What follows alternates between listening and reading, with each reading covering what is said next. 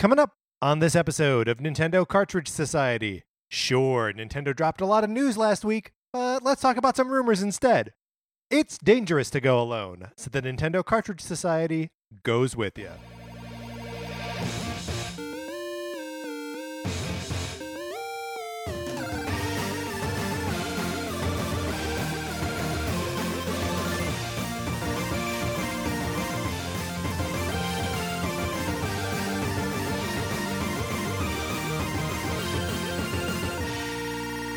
Welcome to Nintendo Cartridge Society. My name is Patrick Ellers, and I am joined, as always, by my co-host, Mark Mitchell. We've got a good show for you today. We're going to be talking about the news from the week, including some new titles that may or may not be coming to the Switch. And then on Thursday, come back because we are going to be talking about the demos that were released last week for Yoshi's Crafted World and Daemon X Machina. But Mark, in the meantime, how is the demo for you? My demo is always going great, Patrick. I'm cherishing every moment we have together. As am I. I do feel like we are in like an early beta of Patrick right now. This is the early access version. Well, as far as I can tell, the full release is going to be beautiful. Yeah, it's going to be great. I'm still going to hold out until like a price Game drop of the Year edition. Yeah. Oh yeah, one for or sure. the other. I want all the DLC all together. But you're doing well. I'm doing great. Thank you for asking. How are you? I'm also doing well, thank you. Listeners, we hope you're doing well. Yeah. Yes. You really had to think about that. I did have to think about that. Like, do I care? And I thought, yeah. For the sake of the show, let's just say that I do. That I care. I hope everyone's doing well. Here's something that you can do, in addition to doing well.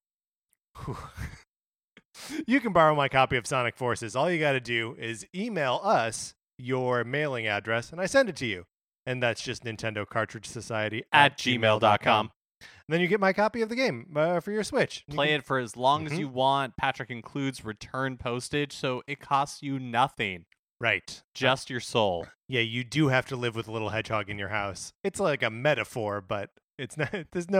I don't send a real live animal. Thank you to Jay Joinus. Is that how you would pronounce that? I was going to say joins. Joins. For leaving us a 5-star review on Apple Podcasts. You can be just like Jay Joins and leave us a 5-star review wherever you get your podcasts. That helps us out. It's how people find the show. Yeah, we really appreciate it. Yes, so thank you very much. Mark, we've got a special month coming up. That's right. March is Retro Month. Every Thursday, we're going to be talking about another weird sequel. Yes, weird retro sequels. We are going to be exploring the following classics in the following order. On March 7th, Zelda 2, The Adventure of Link. On March 14th, Mario Land 2, 6 Golden Coins. On the 21st, Zoda's Revenge, Star Tropic 2. And on the 28th, Castlevania 2, Simon's Quest. We'd love for you to play these games with us, or just write in if you've played the games in the past, your thoughts about them, your memories of them. I wonder if we're driving some people crazy because I've written here that it's Mario Land 2, which I'm sure the real name is Super Mario Land 2. Yeah, that is almost certainly true. But that's just the NCS trademark. That's right. Just getting one detail wrong over and over again. Oh, look, I think our slavish devotion to calling it Zoda's Revenge, Star Tropics 2. Yeah, but we didn't do that for a very long time. Well, but it's fixed now, Mark.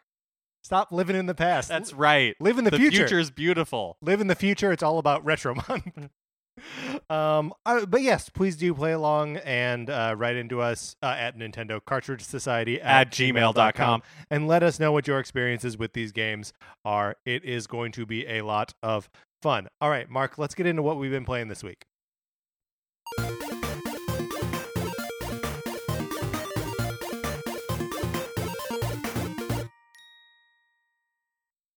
So I've been slowly making my way through Majora's Mask 3D. I finished the Woodfall Temple and did all like the busy work or the prep work to get into Snowhead Temple. Snowhead Temple. Yes. I just reset time, and so I have a fresh start, ready to go into the temple. So take it head on. The last time that I tried to play through this game, this was the temple that broke me because when you do it, you free the Gorons from their, icy snowtop, whatever. And then when you go back in time 3 days, because you have to keep going and exploring new temples, that it's frozen again. And for whatever reason, that was too much. Like, emotionally, I was like, no, no matter what I do, I can't save the Gorons. Oh, yeah. No, I completely understand why people don't like this game. I'm not even saying that I don't like the game. I do. Are you finding that you are enjoying it? Or yeah, no, I'm enjoying it a lot. Like I talked about last week, I think the 3DS version is like the definitive way to play this game. I know that's not everybody agrees with that assessment, but for me, I think that's definitely true. But it is like uniquely stressful in a way that no other Zelda game is, for the reason that you mentioned.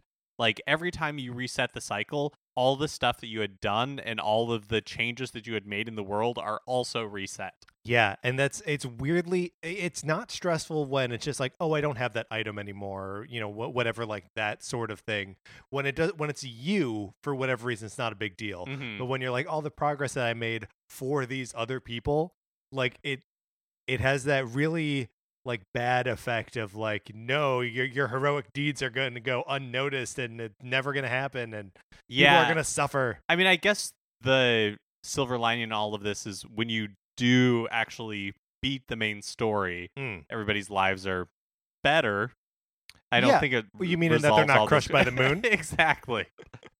Yeah, I guess that is preferable to being crushed by the moon. I mean, I guess the other thing about this game, unless I'm completely misremembering, is that if what you love about Zelda is the dungeons, Majora's Mask is not the game for you because there aren't that many dungeons. Yeah, there's just like 4 of them. I think there's just 4 temples, and at least the Woodfall Temple is not very long or particularly complex. I don't have a ton of memories of the Snowhead Temple or the other one, so I don't know for sure. But it feels like a lot of the game is you finding joy in doing the side stories and completing, like, making those people's lives better, even though the time gets like reset.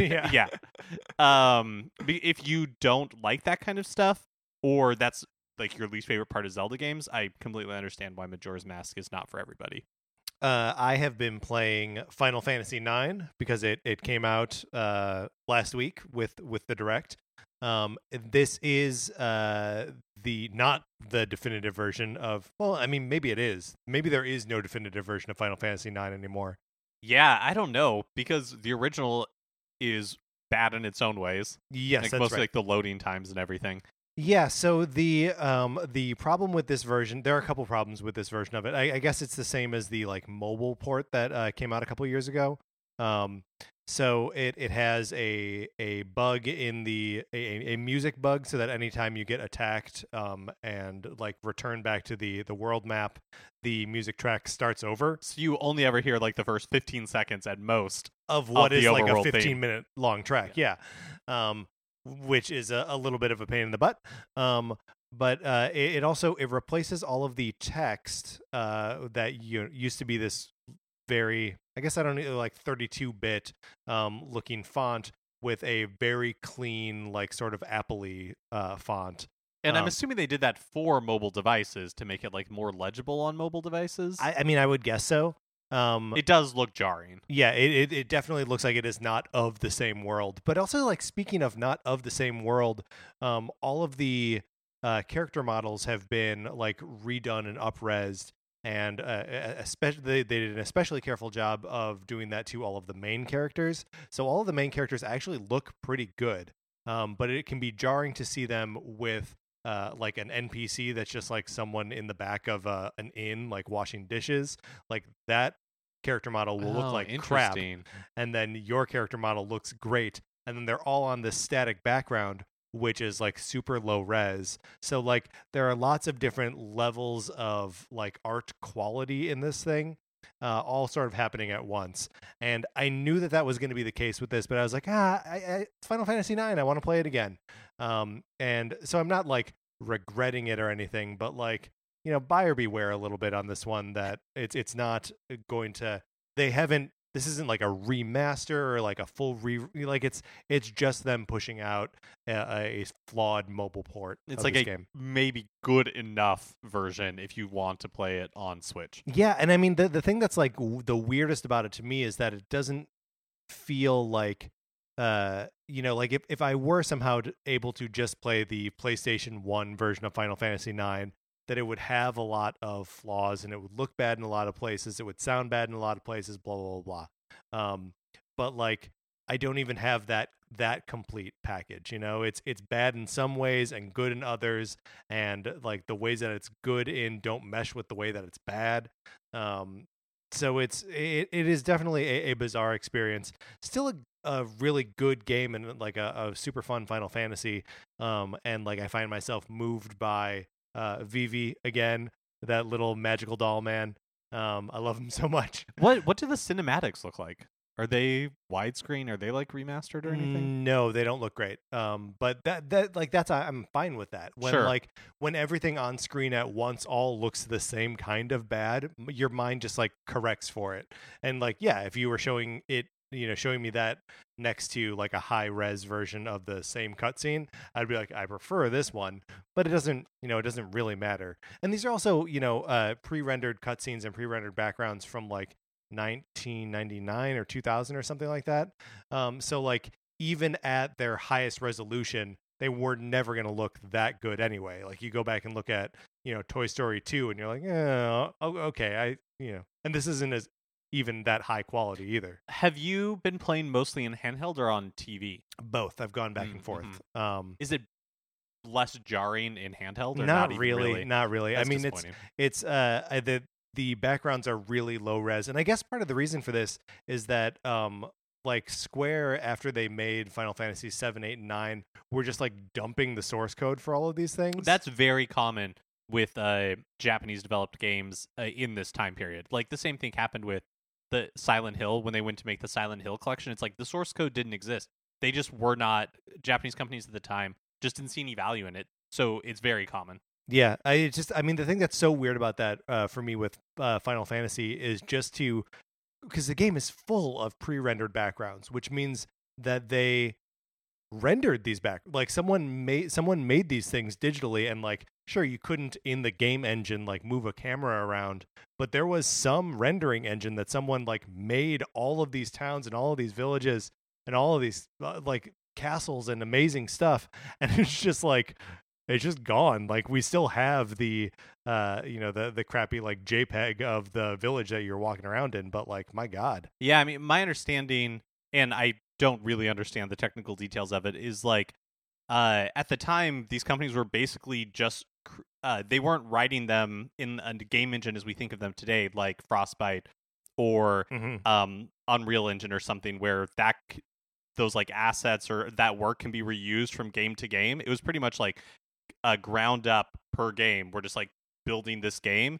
And so in their mind, there was no reason to keep any of this code because none of it was reusable. Yeah, I mean, I guess that does make sense. The thing that's crazy about that, where Final Fantasy is concerned, is that this is the PlayStation 1 generation. So it means that they are also in the midst of re-releasing the Super Nintendo era Final Fantasy games for the PlayStation. So like they must have already been in at least a little bit of an archival like mode of thinking to be like, oh yeah, we need to bring these games over. And those are all famously bad ports too. So like probably because they weren't based on like source code, I guess. But like wouldn't that at that point be like, oh, maybe we should hang on to this stuff? It just seems strange is all I'm saying. We've also, I think, both been playing Tetris 99. Yeah, that's right. Man, Tetris 99 is great.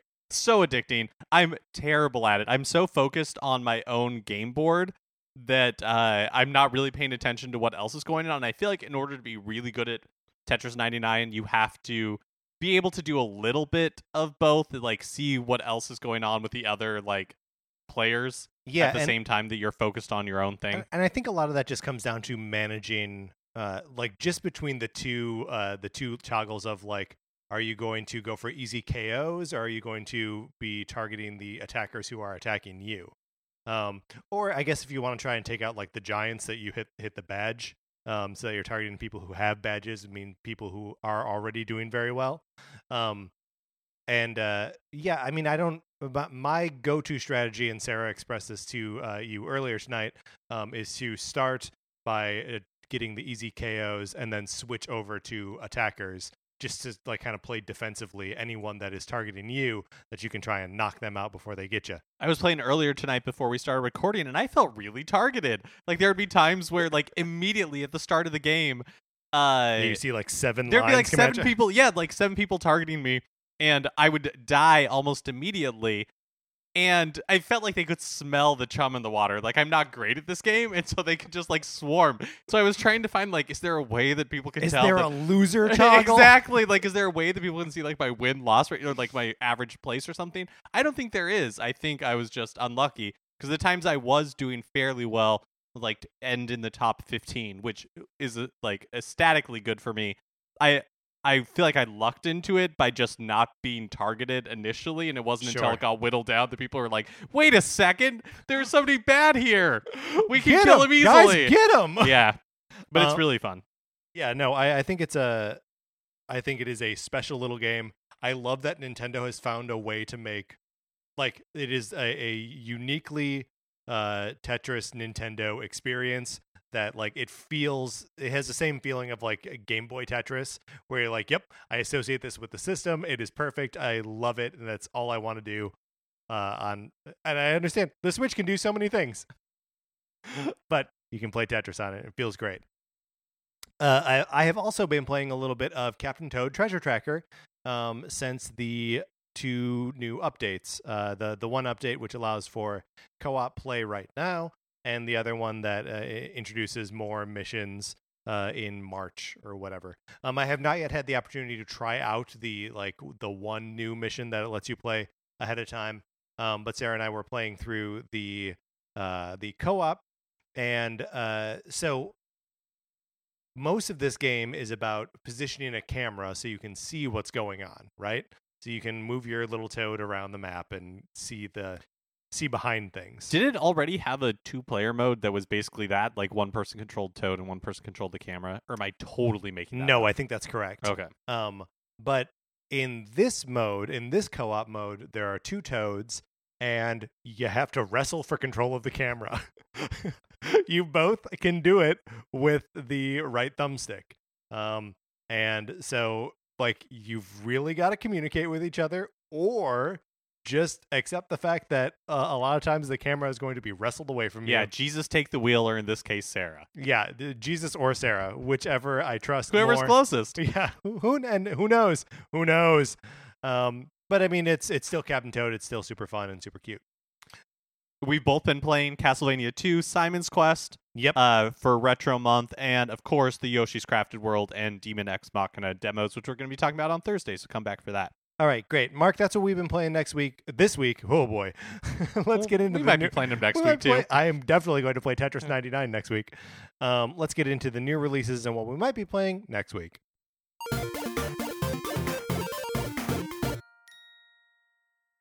Today, February 19th, Steins Gate Elite is released for the Switch, as well as the PS4, PC, and maybe Xbox One as well. What is Steins Gate? So Steins Gate is my understanding of what Steins Gate is Perfect. is that it's a manga that has also been turned into an anime, and then this Steins Gate Elite is a re-release, kind of like it's more than a remaster of the visual novel that was released on the PS3 Okay. on PC. So the visual novel, again, my understanding, is basically tells the entire story. Before it was based on like the manga art. This time it includes the Steins Gate Elite release includes scenes from the anime Okay. that help All tell right. the story as well. It's about scientists who figure out that they can send text messages or emails to the past through a microwave. And it's like Through a microwave oven or through like microwave technology? through a microwave oven. Okay. All right. Cool. And my understanding is that it's a mix of genres. So, like one moment it's really like funny and lighthearted. The next moment it's might turn into something darker. I don't know that I've ever played a visual novel or like experienced a visual novel before. So I'm a little bit interested. You're just because curious, if nothing else. Yes, Yeah. curious is a great way to put it. Well, and it is good that you have some curiosity there, because I would say that there is nothing else coming out this week that interests me even at all. That's true. So should we read some of the stuff that's coming out on February 21st? Sure. Let's go back and forth. Sure. Origami Shadow Edition. My Arctic Farm 2018. X-Morph Defense. Hellwarder. Warplanes WW2 Dogfight. Almost There, the platformer. Okay. Cubey? It's Q period, U period, B period, E period, 2. 2. Yumeniki Dream Diary. The Journal Down Trilogy. Gigantic Army. Devil Engine. Rotating Brave. Raining Coins. Smashing the Battle. Surf Fingers. Now, if you thought you heard Surf Fingers, No. you're wrong. I'm sorry I regret to inform you there's only one F Yeah. in that word. Because it is a single word. So I do think it's worth reading these because a lot of times we're just like dismissive of the indie games, but that's just because we don't know what they are. There might be something that's really cool in here. Right. We just don't know. So if any of these jumped out to you as something that you're like, oh, that's actually a pretty good game. I mean, My Arctic Farm, like that actually sounds interesting. What does that mean? How do you make a farm in the Arctic? I mean, I like Stardew Valley. Here's where I back away from it. It's the 2018. My Arctic Farm 2018 means there have been many My Arctic Farms. But it would be new to you. It'd be your first. Every year's release of My Arctic Farm is somebody's first. Exactly. Let us never forget. Yeah, and we never will. All right, so a bunch of... I was going to say you can email us and let us know, even if one of these is like, oh, that's not a bad game. Yeah, because here's the thing. We always want to know when we're being knuckleheads. Oh, totally. Like, if we're being dismissive about something that's really cool, I genuinely want to know that. Yeah, and I mean, coming out on the 22nd, Quest for the Golden Duck and Tyr Chains of Valhalla come out. One of those could be fine. Yeah, exactly. Email us, Nintendo Cartridge Society at gmail.com. All right, Mark, let's get out of the new releases.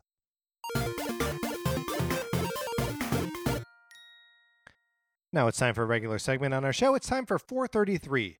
In 1952, American composer John Cage wrote a piece called 433, wherein a performer or group of performers didn't play their instruments for 4 minutes and 33 seconds. For the purposes of this show, our instruments are talking about Nintendo. So, for the duration of one performance of 433, Mark and I will talk about something not at all Nintendo related, thus fulfilling the contract of the piece.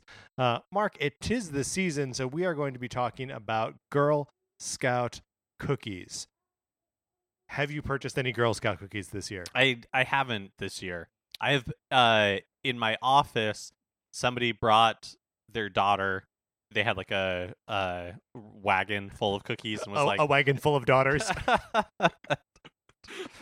And they were walking around the office. Yeah. And so wait, but I did not purchase any. This was the kind of like real time selling where they have the cookies right there. They like really worked it. So they did both. Yeah. Like you could go to the person's office and like order them, and then also the daughter came and did the sell in person. So they were like really working the room. They knew what was going on. So when Girl Scouts do that, are they bought those cookies ahead of time, right? And they're just like trying to sell them. Is that how that works? That makes sense to me. I have no idea. I would guess so. I don't know. Did you participate in scouting or anything like that growing up? Not scouting, but like I did for various plays I was in or orchestras I was in have to sell like candy bars or popcorn or something. I never sold popcorn. It was always candy. Okay, so because like the school fundraisers that I did that were candy bars, those I feel like we had to, and by we I mean my parents, bought like the box up front. It's like $50 or something, like something outrageous for that, that. And then you sold the candy to make your money back. That doesn't really sound right either. I can't remember exactly how that worked. Right. I think that is right. That you buy the box for like half of what you end up selling it for, but you have to sell all of it. And you're a kid walking around with a box full of candy. Like you end up eating about half of it. With Girl Scout cookies, maybe it works a similar way, but that seems crazy to me, right? There must be two phases of this. There must be like where you can order a certain number and then they ship those to you. So like if I only wanted to take the like specific orders and only fill those orders, then I could do that. Or I could be like, this year, daughter, we're doubling down. I'm just like buying boxes, and it's our job as a family, as a unit, to like get these out into the world. It also may be something that like a troop does too, right? That they're like, okay, we are going to set a goal of we're going to get all of these, and if someone sells out of theirs and someone else can't sell the rest of theirs, that like you push those cookies on to the person who's good at selling. That's how it worked in Troop Beverly Hills. Pretty much. Like they Thank you. They were all like all in their troops. They were standing outside and they're like, how many, boxes should we sign up Troop Beverly Hills for? And everybody thought they weren't going to sell any. So they were like, a lot, or they gave a specific number or something like that. And then there's a whole montage where they're like outside of fitness clubs singing songs and doing all this kind of stuff. And I assume it's based on real life, truth and comedy. I don't know why Troop Beverly Hills would be based on not real life. Yeah. I do, now that you mention it, remember going around door to door selling, was it popcorn or just like other snack food kind of stuff in a very like that you had to like sign up on a sheet and like they would give you money or a check. How would this work? Or maybe they just like signed up to buy the stuff and then they had to like go to the school to like actually pick it up. Yeah. Okay. So when I was younger, it's a massively inconvenient way to shop. When I mean, you're not doing it because you want the product. No. It's like in Girl Scout cookies are maybe the one exception. The vast majority of the time you're doing it because it's like your neighbor or somebody you know and you're just being supportive. Yeah. Like my parents bought so much garbage just because they're like, there were a lot of kids in the house too. So, I mean. But it was just like, you have to do this. Like, we want you to participate, but we don't actually want you going door to door bugging the neighbors about I see what you're saying. Subscriptions or something. So we're just going to like buy the things. But yeah, like I was in Boy Scouts when I was young. I guess Cub Scouts. I don't know. I can't remember what the distinction is. Or like, well, I guess we'll never know for sure. No one will ever know. Maybe that's a topic for another 433. Possibly. Love it when that happens. We did not actually talk about Girl Scout cookies at all in this one. Today we were accompanied by the Dopia Big Band. All right, Mark, let's get into the news.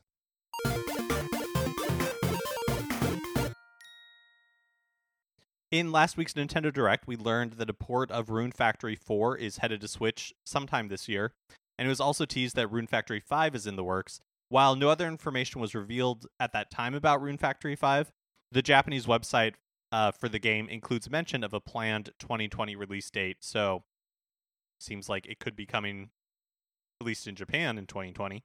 Yeah, but I mean, that doesn't seem like it'll be any indication of when it would come out stateside, right? Yeah. It was a little surprising for me to see Rune Factory featured in such a big way in a Nintendo Direct. I know that there were a lot of like RPGs and specifically JRPGs in this thing, but it felt a little, I don't know, I didn't expect it to be so forward in their presentation. Yeah, I mean, I don't think it occupied like a ton of time in the presentation. I felt like it was forever. But I do think it's like twofold. One, these Nintendo Directs are, I'm sure, not just for the fans, but they are also, Nintendo building relationships with these third parties, being like, hey, if you bring games to your system, we are going to feature you in our most high profile public event. So I feel like that probably plays a part in it as well. And then also, like you're saying, this one did seem to be a lot of like RPG focus, and I think some of that is just like when they're putting these together, deciding either if there's going to be like an overarching theme or just like how they're going to balance the stories of these directs. Yeah. Well, and I guess it's also just hard with the amount, not hard, but like with the amount of support that Square Enix is providing right now, and especially with the onslaught of Final Fantasy games coming, that like, yeah, basically any direct that you were going to do now was going to have a lot of RPGs in it anyway. So yeah, lean into it. Speaking of the RPGs, is it crazy that this year Game Freak is releasing a new Pokemon game and that town RPG, which I guess we don't really know that much about, but I forgot about it when we were listing like releases that are coming out this year. And releases that could be amazing. Or a big deal, if nothing else. Yeah. Although I guess like most of Game Freak's not Pokemon related games usually aren't like huge deals. It's not like they're not like Factor 5 trying to make, or is that right? Factor 5, Level 5? Factor 5 was like the... it's like the old Rogue Squadron guys, right? Yeah. The Level 5 where they're always trying to make new franchises or balance a bunch of franchises. It feels like Game Freak is pretty much like Pokemon's our bread and butter, and that's what we're really focused on. And then occasionally we're just releasing these other games that we're just like working on. Yeah, great games. Like, why can't I think of the name of this stupid game? Pocket Card Jockey. No, that was that Game Freak? Wasn't it Game Freak? I don't know. You're the one that's played it. It probably is. For whatever reason, I was thinking it was like HAL Laboratory or something. But I think you're right. I think it is Game Freak. We've talked about Pocket Card Jockey enough on this show that I should just know it. We've talked about it so much, I would say that I'm a Pocket Card junkie. I was about to boo it, but I can't because I love it. And also because you said it. Okay, Game Informer senior editor Imran Khan. He's been getting like a shout out basically every week on our show for the past few weeks. Last week we mentioned him for talking about what he'd heard regarding the rumored Western localization of Mother 3, and a few weeks ago for what he knew about the Metroid Prime 4 development prior to the retro reboot. This week he was on Kinda Funny Games Daily, and he dropped two intriguing rumors. First, that a game that was, quote, very officially canceled, end quote, is being revived by Nintendo. Very officially canceled. Right. So, like, very publicly, like, this game is dead, is being brought back by Nintendo. We don't know if he's talking about or at least from what I could read, if he was talking about a first-party title. Are we seeing, like, Project Hammer's coming back? Or, like, a third-party title. There was a lot of the popular speculation today has been that Scalebound is the title. So I don't know. It's an intriguing tidbit. Do you think it is at all possible that this refers back to the earlier Imran Khan story about Mother 3? Because he thought he said, as far as I know, that's a dead end. I will say no, because only that was never very publicly canceled. I guess because it never true, publicly existed. Metroid Dread, then. Also, just barely mentioned. Yeah, that's you know, and then just like disappeared. The second rumor they brought up is that Square Enix and Nintendo have been having discussions, or were having discussions, about Kingdom Hearts on Switch. According to Imran, it was decided that Kingdom Hearts 3 was too demanding for the platform, but he believes that they probably settled on bringing over the HD re-releases of the older games. He notes that he's not sure if like it's in active development or that's what was decided, but that's what he thinks happened or is happening. And I guess that wouldn't be super surprising, right? Those games have been around for a while, and you know, Square loves to bring their games to every platform eventually. We're getting Final Fantasy VII on Switch, so like, yeah, let's get Kingdom Hearts 1 and 2 and all the other numbers in between. Yeah, it makes sense to me too. All the numbers between 1 and 2. There are a lot in the Kingdom Hearts franchise. I guess there are a lot also in mathematics. An infinite number. Yeah, that's true. While we're dabbling in the realm of complete rumor, there's speculation that a port of The Witcher 3 could be coming to Switch. Okay. So I feel like this has been out in the ether for a while. We might have even talked about it at some point. Last year, a French website, they're a French game wholesaler specifically, listed Switch versions of both Assassin's Creed 3 and Witcher 3 coming to Switch. We now know that Assassin's Creed 3 for Switch is a real thing, so could Witcher 3 be as well? I mean, if one thing is real, why shouldn't two things?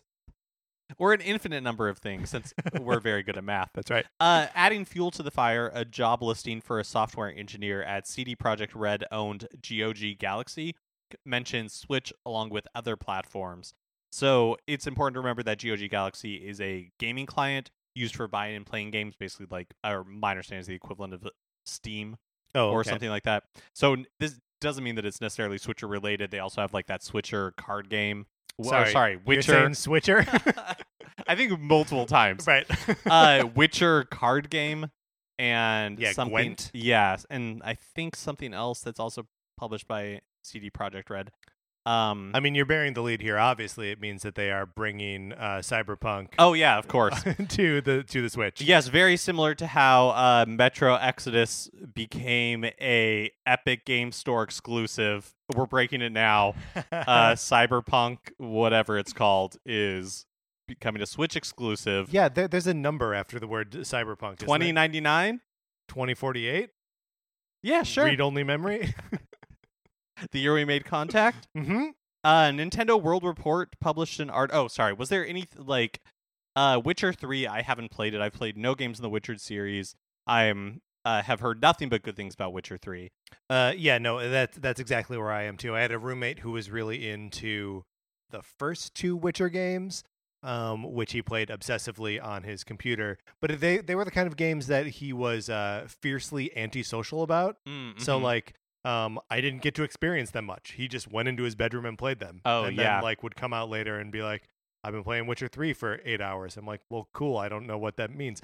When if he was playing a game on like Xbox or like playing a game on the Wii, it was out in the living room and we were playing it together, and that was fun. So I've got a little hostility towards the Witcher franchise. You're getting a little hot, but I don't blame you. It's not the Witcher's fault. It's Andrew Blevins' fault. Andrew. I'm fine if like one news episode this year we just turn into an airing of grievances, video game related grievances, calling people out by name. I'm fine with that. There was something else I was going to say about this specifically. Oh, and that in addition to all the other just like rumors that have been going around and are constantly going around about games that might be coming to Switch, one thing that's been out there in a generalization is that we should expect a lot of third-party ports this year, just because people are seeing how successful the Switch is and putting games on Switch are, and that there are third-party like games that we wouldn't necessarily expect. Sure. So we've been talking for a long time about how there are a ton of games just coming to the Switch. We read and made fun of a list of games that are coming out on Tuesday, because maybe we're bad people. But we're just ignorant, if nothing else. Yeah, which that's a fine line between the two.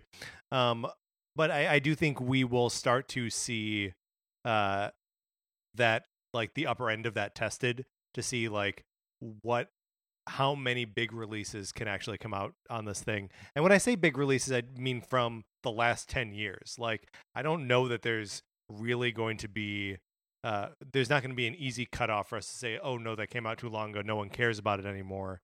I mean I think like even potentially Diablo 3 is a little bit of a North Star here. Yeah, where like that's an potentially unexpected choice from a developer that we haven't seen support Nintendo for a long time. Yeah. So I don't have anything. I'm not like going anywhere with that. Right. Other than to say no one has any idea what's coming. Yeah. And there's going to be a lot, and it'll be interesting to see if it ever stops. Speaking of which, Nintendo World Report published an article from Emily Rogers citing multiple sources saying that, quote, a small select number of traditional first-party software titles may receive VR support in the not-too-distant future. What does this mean? I don't know. I mean, even before the Switch was released, we saw a patent from Nintendo for like a visor that you could put the Switch tablet part into, right? Or like the Switch console itself. You would put the gamepad like in your glasses, basically, and that the Joy-Cons would then like register like the movement and all of that. Yeah. To turn the system that already exists into a virtual reality machine. I don't think it has the like technical power to run virtual reality, right? Yeah, that I would not think so. Right? Because a PlayStation 4 on its own doesn't have the ability to do that. It has like an extra processing box. But I think that's because like phones do it, right? You could take like your Samsung Galaxy phone and put, or like an HTC whatever, and put it into like a headset. Google Cardboard. Right. And so I don't know the specifics of it. The thing that's interesting to me about this is that a small select number of traditional first-party software titles, the fact that like traditional first-party software titles is in there, like, are we talking games that have already come out that are going to get VR support? Oh, interesting. Are these all Punch-Out VR? Right, or I'm talking like Odyssey, Super Mario Odyssey VR. Right. Like games that already exist and are out on Switch. Or does this just mean that we're going to get this like the peripheral that you can put on your head, and then they will finally port the Virtual Boy software library as we have said on this show many times at this point, the 3DS was the perfect opportunity for that if they were ever going to do it. Still can't believe they didn't do it. I wonder if it's like Labo related. There's been speculation about that. Oh, interesting. About like another Labo kit coming sometime this year. Does that also fall in line with it being like VR related. But I you mean that make the VR visor. but that falls pretty squarely outside the realm of traditional first. But it could be game. both. Yeah. Right. If they are jumping into VR, it may not just be one or the other. I don't know. I've discussed on this show that I generally have very little interest in VR, so this isn't particularly exciting for me. I guess I'm interested to see what Nintendo's interest in VR is. As a recent convert to VR, I really hope that it is not a like labo-driven thing. I do think a lot of the VR experience, a lot of what makes that comfortable and therefore any good at all, is like the ergonomic function of the headset itself. And I think that's one of the things that the PlayStation VR does so well, is that it feels like a solid piece of equipment. It's light on your head. It's comfortable. And if like I'm trying to mess with some cardboard to like get it to rest on my nose properly, like that's not going to be a pleasant experience. Right now, Tetris 99 only has a single game mode, and during its reveal, Nintendo promised that online events would be coming to the game in the future, but that might not be the only new content on its way. Data miner Oatmeal Dome has found evidence of other... when I wrote down Oatmeal Dome, I was trying to think, like, are there any dirty connotations to this name? Should I not be saying it? We don't have to discuss it. Let that just linger out there. I will go out on a limb and say that I do not think there are any dirty connotations to Oatmeal Dome unless they're poop related. And even that's a stretch. That's meeting the entendre more than halfway. Yeah, for sure. Okay, so Oatmeal Dome, we're free to say it. Yep. Everybody roll down your windows, just scream it.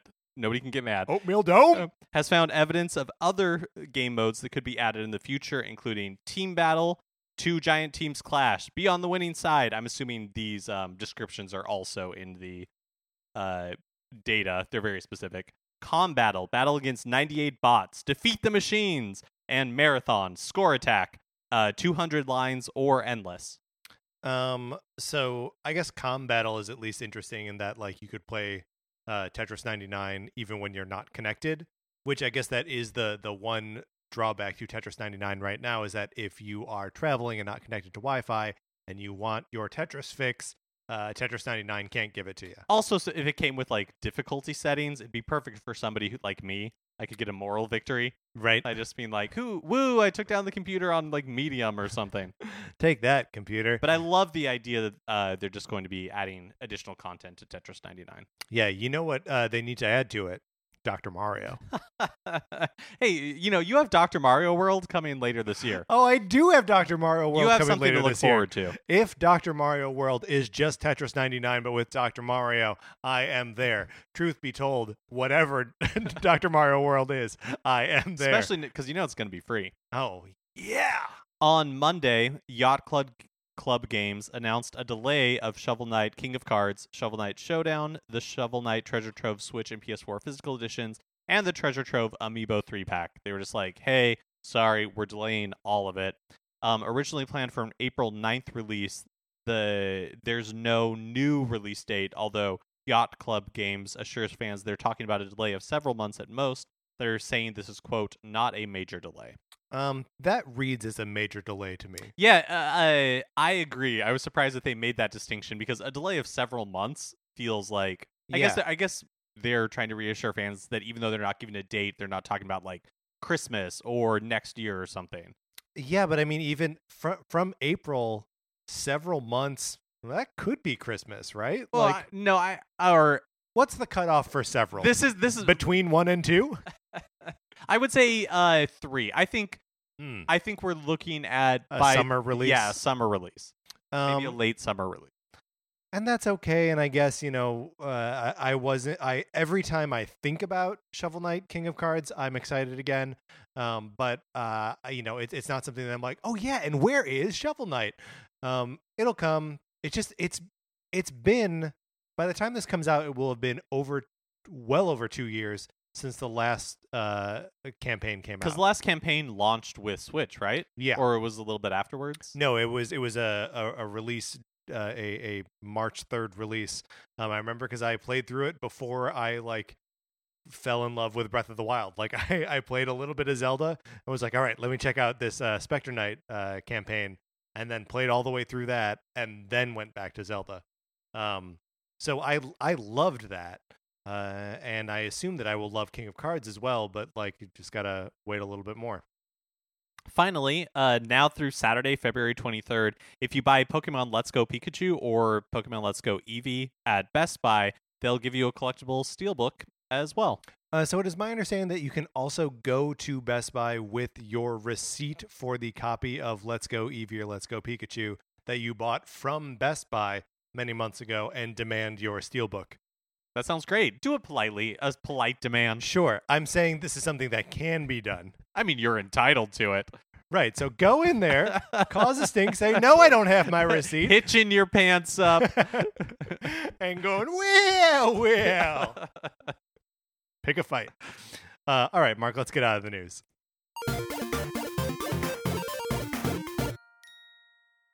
That is going to do it for this episode of Nintendo Cartridge Society. Remember, please rate, review, and subscribe on Apple Podcasts. If you like the episode, you can share it wherever you share stuff, on Twitter or Facebook or whatever.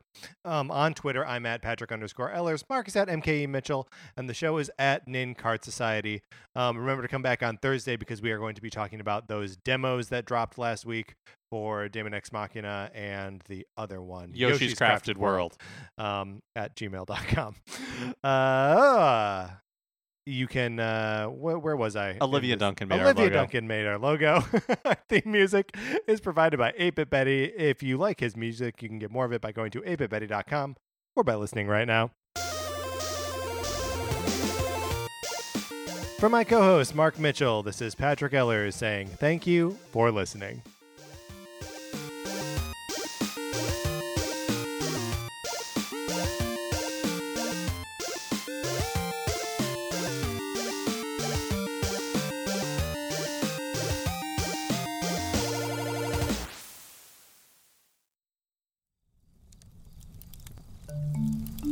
Campfire.